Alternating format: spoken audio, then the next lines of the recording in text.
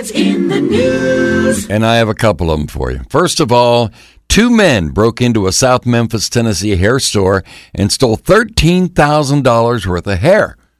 The 2 thieves used a white Cadillac SUV and a chain to rip the front door off Angel Beauty Supply.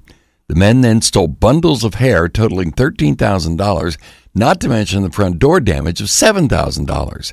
The frustrated owner is now having a closeout sale and says after years in business, he's done with the location and done with Memphis's crime. He'd also pull his own hair out, but there's none left.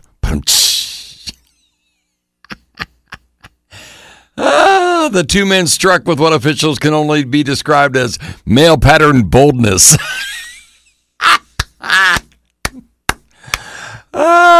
Golly, I got a million of them, and none of them are even better than that. An Atlanta, Georgia homeowner came back from vacation to find what a company wrongly demolished her house. Susan Hodgson was on vacation and received a call from a neighbor asking if she had hired a crew to bulldoze an unoccupied house that she owned. The house had been boarded up for about 15 years, but they took care of the exterior and the taxes were paid up on it.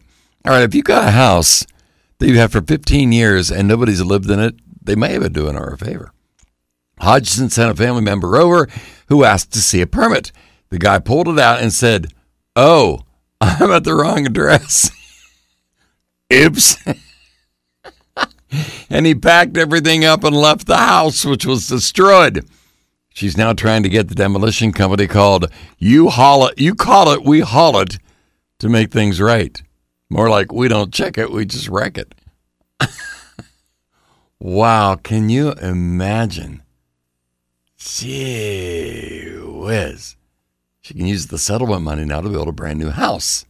Although I doubt she's going to get more than $100 from a company called You Call It, We Haul It. But that's today's Bonehead of the day. I know. That's right.